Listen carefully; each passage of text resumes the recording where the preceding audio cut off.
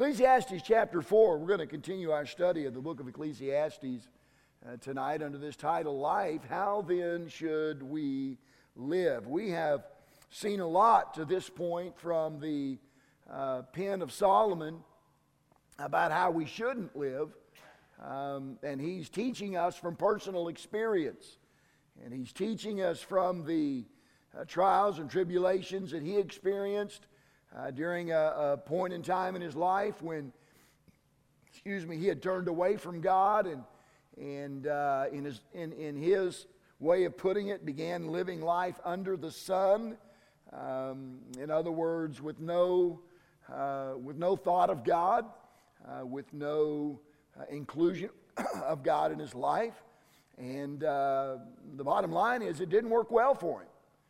It just didn't go well for him at all. And so we've learned some things about that, and he addresses a lot of things in the book of Ecclesiastes, as we'll see tonight.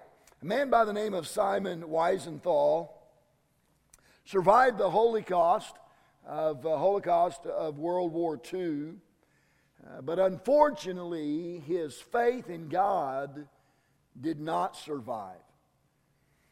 He once told the story of watching a Nazi commander shackle two Jews together back to back.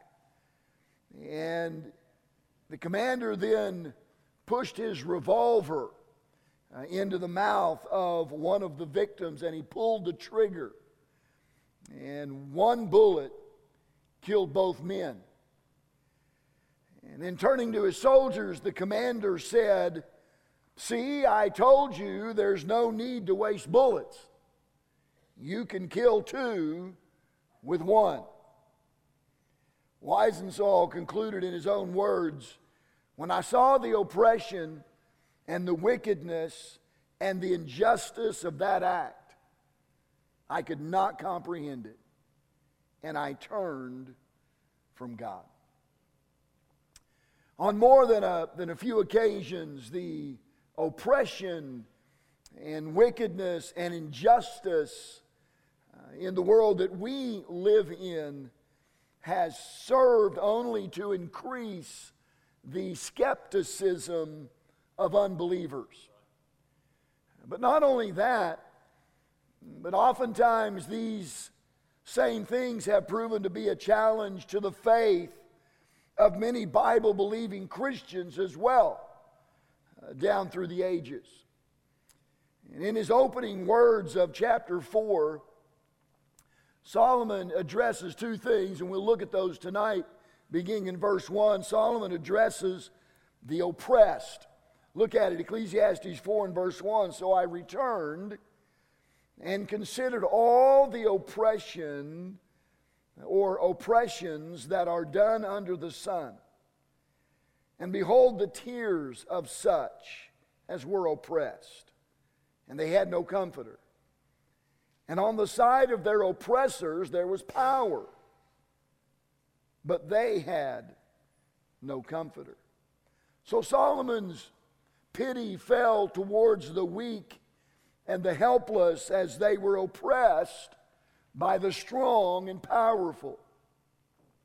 History is chock full of stories in which those with political, financial, and even religious power has used that power to commit great numbers of atrocities against those who have little or no power. I mean, right here in the scriptures, we were reminded of the Jews as they lived in Egypt, and as Pharaoh oppressed them. He was a hard taskmaster, and he did not treat them well, and they suffered much as God's people under the hand of the ruler Pharaoh in Egypt. But it didn't stop there for the Jews.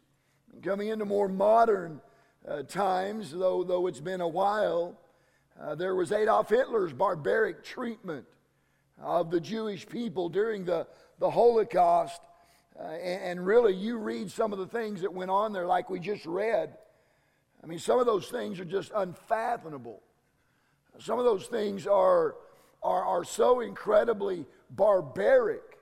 And they were committed by people with power against people who had no power. And then we come into more modern times. There have been, there have been men like the former dictator of Cuba, Fidel Castro, whose reign of terror was described as one of firing squads, theft, unimaginable suffering, poverty, and the denial of fundamental human rights. Presently, there's North Korea's Kim Jong-un, whose atrocities include extermination, murder, enslavement, torture, imprisonment, rape, forced abortions, and other sexual violence, and persecution on political, religious, racial, and gender grounds.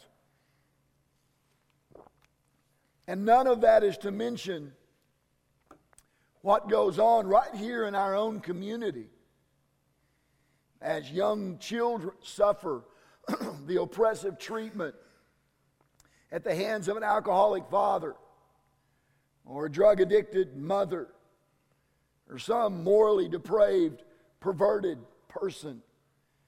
I mean, injustice and oppression are in existence everywhere.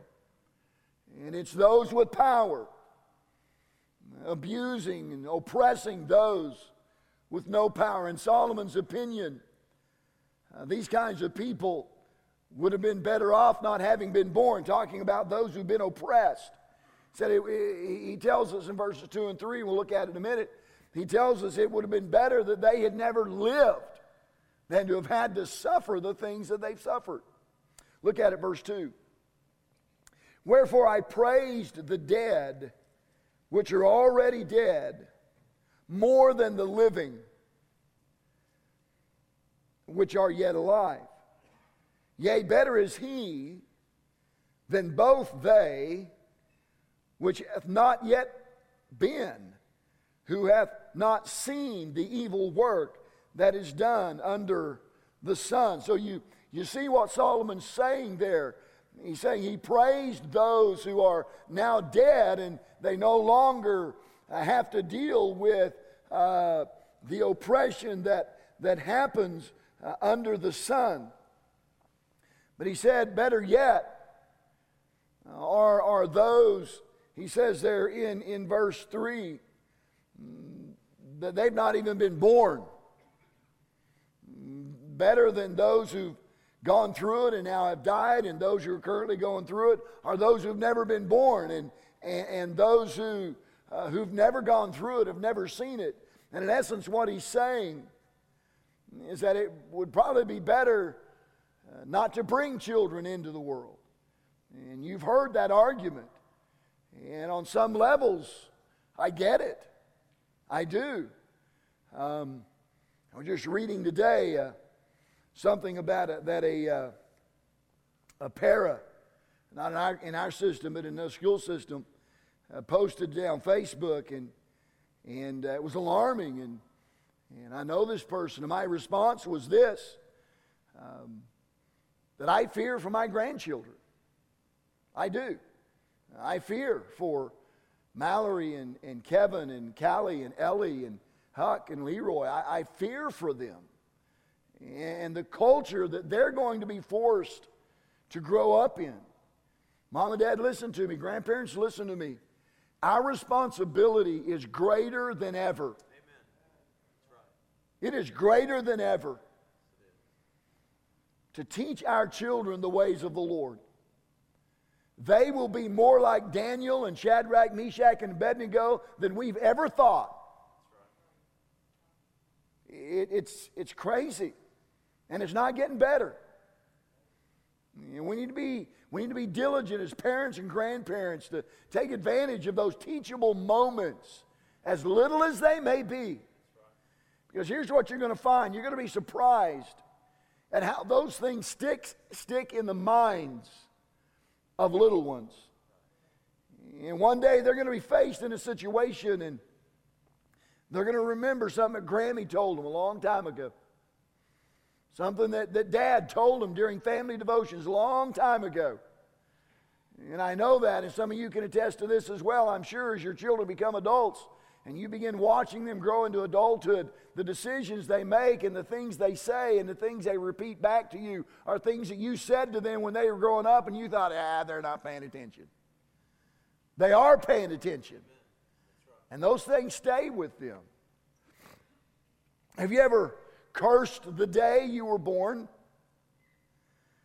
I've talked to people over the years in different situations who said to me something like this, I just wish the Lord would take me home. You know, there's a man in the Bible who had that same attitude. His name was Elijah. And Elijah said in 1 Kings chapter 19 and verse 4, he was so discouraged and so depressed and so low, he said, "It is enough. I'm done. Now, O Lord, take away my life, for I am not better than my fathers." Let's face it, it's easy sometimes to grow weary, is it not? It is. It's easy to grow weary and become discouraged as we witness the great number of injustices in our society. However, we've got to remember tonight that we're not seeing things from the same perspective that God sees them. The psalmist had this struggle, and we saw it in our last message that seemed like it was ages ago.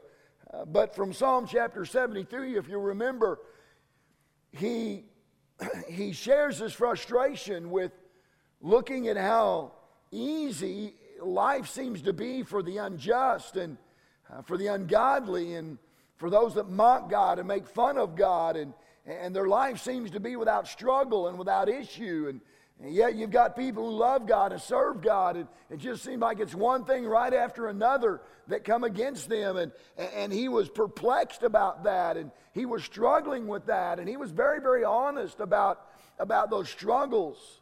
But then he said toward the end of the chapter, he said, "When I thought on this, it was too painful for me." And then look what he said.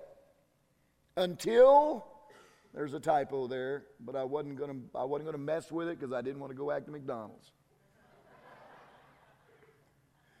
Until I went into the sanctuary of God, then understood I their end. Translated, there is a payday someday. And yes, there are injustices, and there is oppression, and there is unfairness, and there are things that from our perspective that just seem unjust and not right and evil. And like the psalmist, we can get all wrapped up in that. But then we come to church like on a Wednesday night and we're reminded that this life is not all there is. So yeah, the unjust, they get ahead. The evildoers, they seem to prosper. And by the way, he's not rejoicing here. This is not something that he's boasting in and he's happy about the end of the unjust. That's not his point. His point is, I went to church and God reminded me that this world is not all there is. That God's going to, well, why doesn't God do something about it? Listen, God is going to do something about it. You read the end of the book. God's going to do something about it. And right now it's up to us to just trust and believe and obey and serve and do the things that we know are right. God's perspective is based on things like His love and His grace and His eternal purposes, which allow Him to see the big picture. And the only thing we have to go by is our finite understanding of spiritual things, which limits us sometimes from seeing what God sees. And that's when faith, listen church, that's when faith comes into play. Faith like that of a man named Charles Tindley. Charles Tindley was born into slavery in 1851. After the Civil War, he moved to Philadelphia, where he began attending church and eventually found Christ as his Savior. His story is an amazing one as he rose, listen, as he rose from janitor to pastor. And at the time of his death, his church had an average attendance of about 12,500 members. Charles Tindley was no stranger to oppression as he faced racial injustice and false accusations and plain mistreatment. When he was up for a bishop's position, a competing minister told him face to face, listen to this, "You are an unlettered ignoramus. You know you are not educationally fit to be a bishop." An anonymous letter accused him of immorality, and he was denied the position. After losing his wife and his son to death, Tindley himself died and was buried in an unmarked grave. Tindley channeled the burden of his suffering into some wonderful music. One such song was titled, "I'll Overcome Someday." We're more familiar with the title, "We Shall Overcome," which was the theme song of the Civil Rights era. He also wrote such hymns as "Stand By Me," "Nothing Between My Soul and the Savior," and "Take Your Burden to the Lord and Leave It There," something that he had learned to do. One of his most well-known and often sung hymn goes something like this: "We're often destitute of the things that life demands, one of food and one of shelter, thirsty hills and barren lands. We are trusting in the Lord, and according to His word, we'll understand it better by and by. Trials dark on every hand, and we cannot understand all the ways that God would lead us to that blessed promised land. But He guides us with His eye, and we'll follow till we die, for we will understand it better by and by." Temptations, hidden snares often take us unawares, and our hearts are made to bleed for a thoughtless word or deed. And we wonder why the test when we try to do our best, but we'll understand it better by and by. I think the answer to much of what we witness in the form of oppression really will never be known this side of eternity. But for sure we'll understand it better by and by. So for now, we live by faith. And we trust the one who saved us and keeps us saved and sustains us every day. And we trust that He knows best. Not only did Solomon address the oppressed here, but he also addressed the obsessed. Look at it as we go on, verse 4. First of all, Solomon addresses those who are obsessed with envy and jealousy. Look at it, verse 4. "Again, I considered all travail and every right work, that for this a man is envied of his neighbor. This is also vanity and vexation of spirit." The picture here is that of a person who, and they could be male or female, but they work very hard and they're very successful at what they do. And rather than celebrating their success, their fellow employees envy them and are jealous. A website called Personnel Today, it's a human resource, it's a website for human resource managers in the workforce. And they ran an article titled "Professional Jealousy Grips the Nation." And in that article they said this: almost 9 out of 10 office workers suffer from professional envy of colleagues they perceive to have more glamorous or better paid jobs, according to a survey by Office Angels. The survey of 1,500 office workers by the recruitment consultancy found more than 2/3 of respondents felt professional jealousy toward friends who made their own working life appear bland in comparison. Almost 1/3 envy a partner or spouse's job, while 1/5 feel jealous of a work colleague who is further up the career ladder. Now listen, that's real life. That happens. It happens in your office. It happens in your shop. It happens in your classroom. It happens on your team. Professional envy. You're working hard, or somebody else is working hard and they're succeeding and they've been promoted and they're climbing and they're going. And there's always going to be somebody who, if they could, would reach up and grab them by the heel and pull them down. I hope that's not you tonight. As a matter of fact, I hope you're the one that's working hard.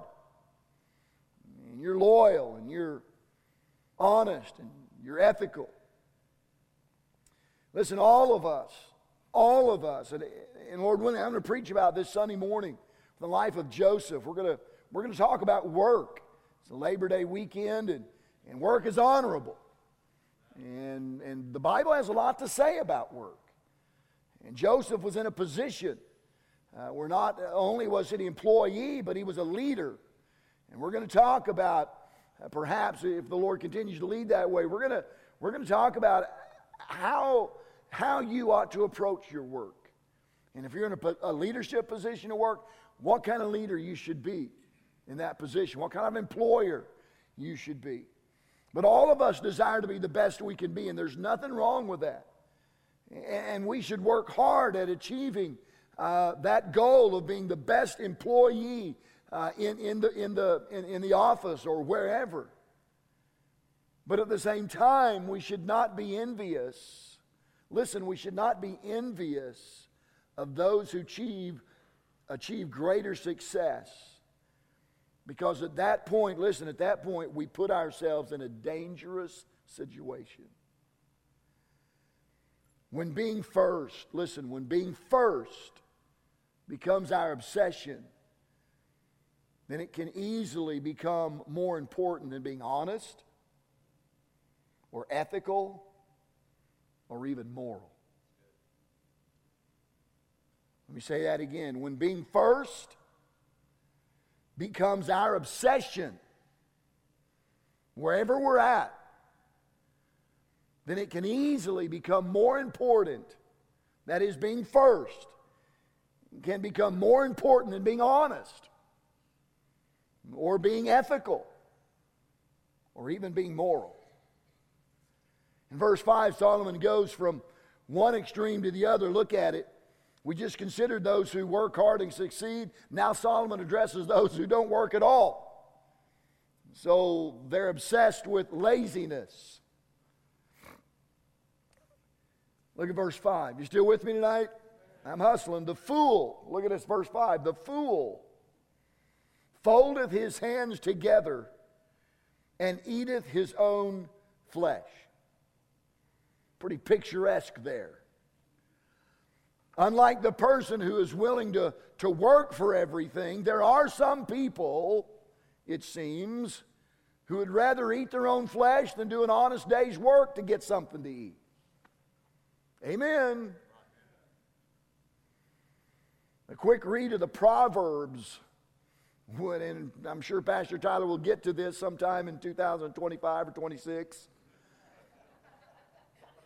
As he preaches through the book of Proverbs, which has been great, by the way. It's been enlightening. But a quick read of Proverbs would reveal that Solomon had no tolerance for lazy people. None. Zero. Zippo. He had no pity, no compassion for lazy people. David Jeremiah made this observation about what happens when laziness becomes a person's lot in life. And I forgot to put it up there, but I didn't want to go back to McDonald's. He writes this: lethargy sets in, self-respect plummets, and relationships weaken. And don't forget that for every lazy person, society pays a price. The unproductive become social burdens in various ways. Hey, preacher, that's heartless. No, that's reality. That's biblical truth. I mean, it's just that simple. That's biblical truth. And listen, I understand that there are certain situations and circumstances. I get that. But you'd be hard-pressed to convince me that that is true of the majority. Now, I don't want to venture off too far here because we're at the end. But I struggle when I come to a stoplight and a guy's holding a sign for food in one hand and smoking a cigarette with the other. I struggle. You know how much cigarettes cost? Some of you tell me.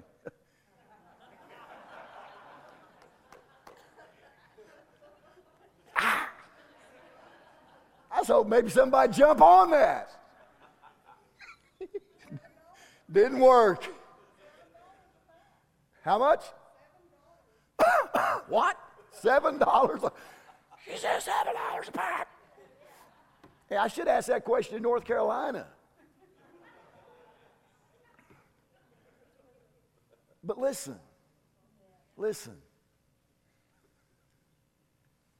There's just something wrong with that picture. You can afford cigarettes, then you can afford a Big Mac. I don't need to buy a Big Mac for you.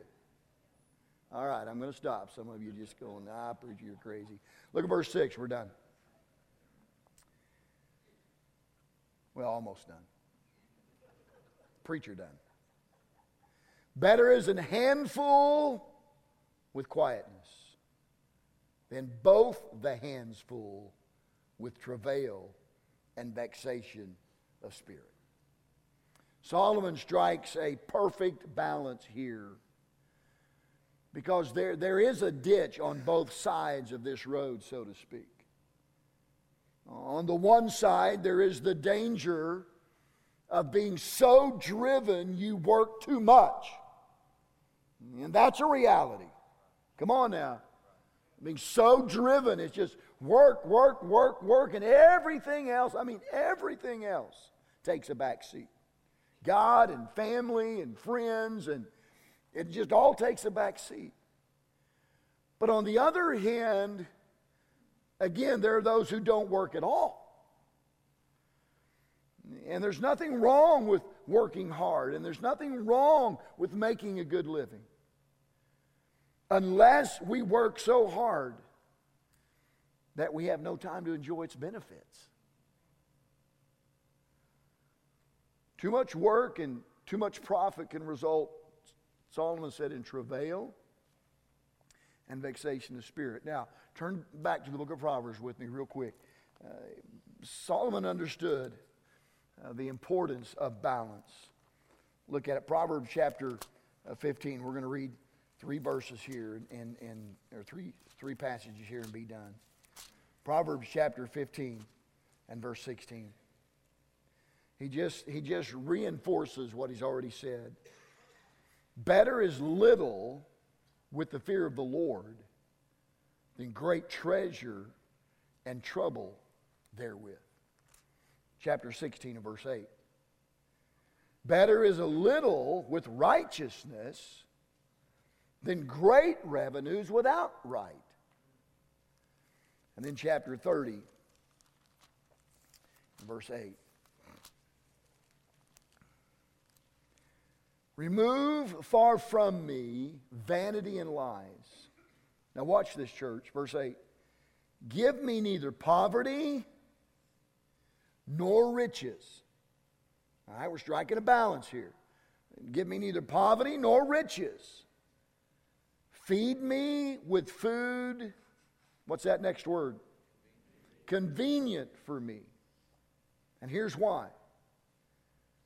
Lest I be full and deny thee and say, who is the Lord? Or, lest I be poor and steal and take the name of my God in vain. So there's a right balance.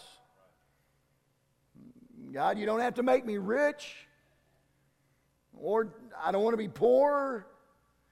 Just give me enough to live on. So I don't get to the place where I say, look what I've done, and I forget God. Or I come to the other end of the spectrum, and I end up being a thief and dishonoring the name and the glory of God. Paul had it right when he wrote in Hebrews 13:5, let your conversation be without covetousness, and be content with such things as ye have. For he hath said, I will never leave thee nor forsake thee. Listen, you'll never be without anything because you've always got the Lord. And then he was right also when he said this, verse 6 of 1 Timothy 6, but godliness with contentment is great gain.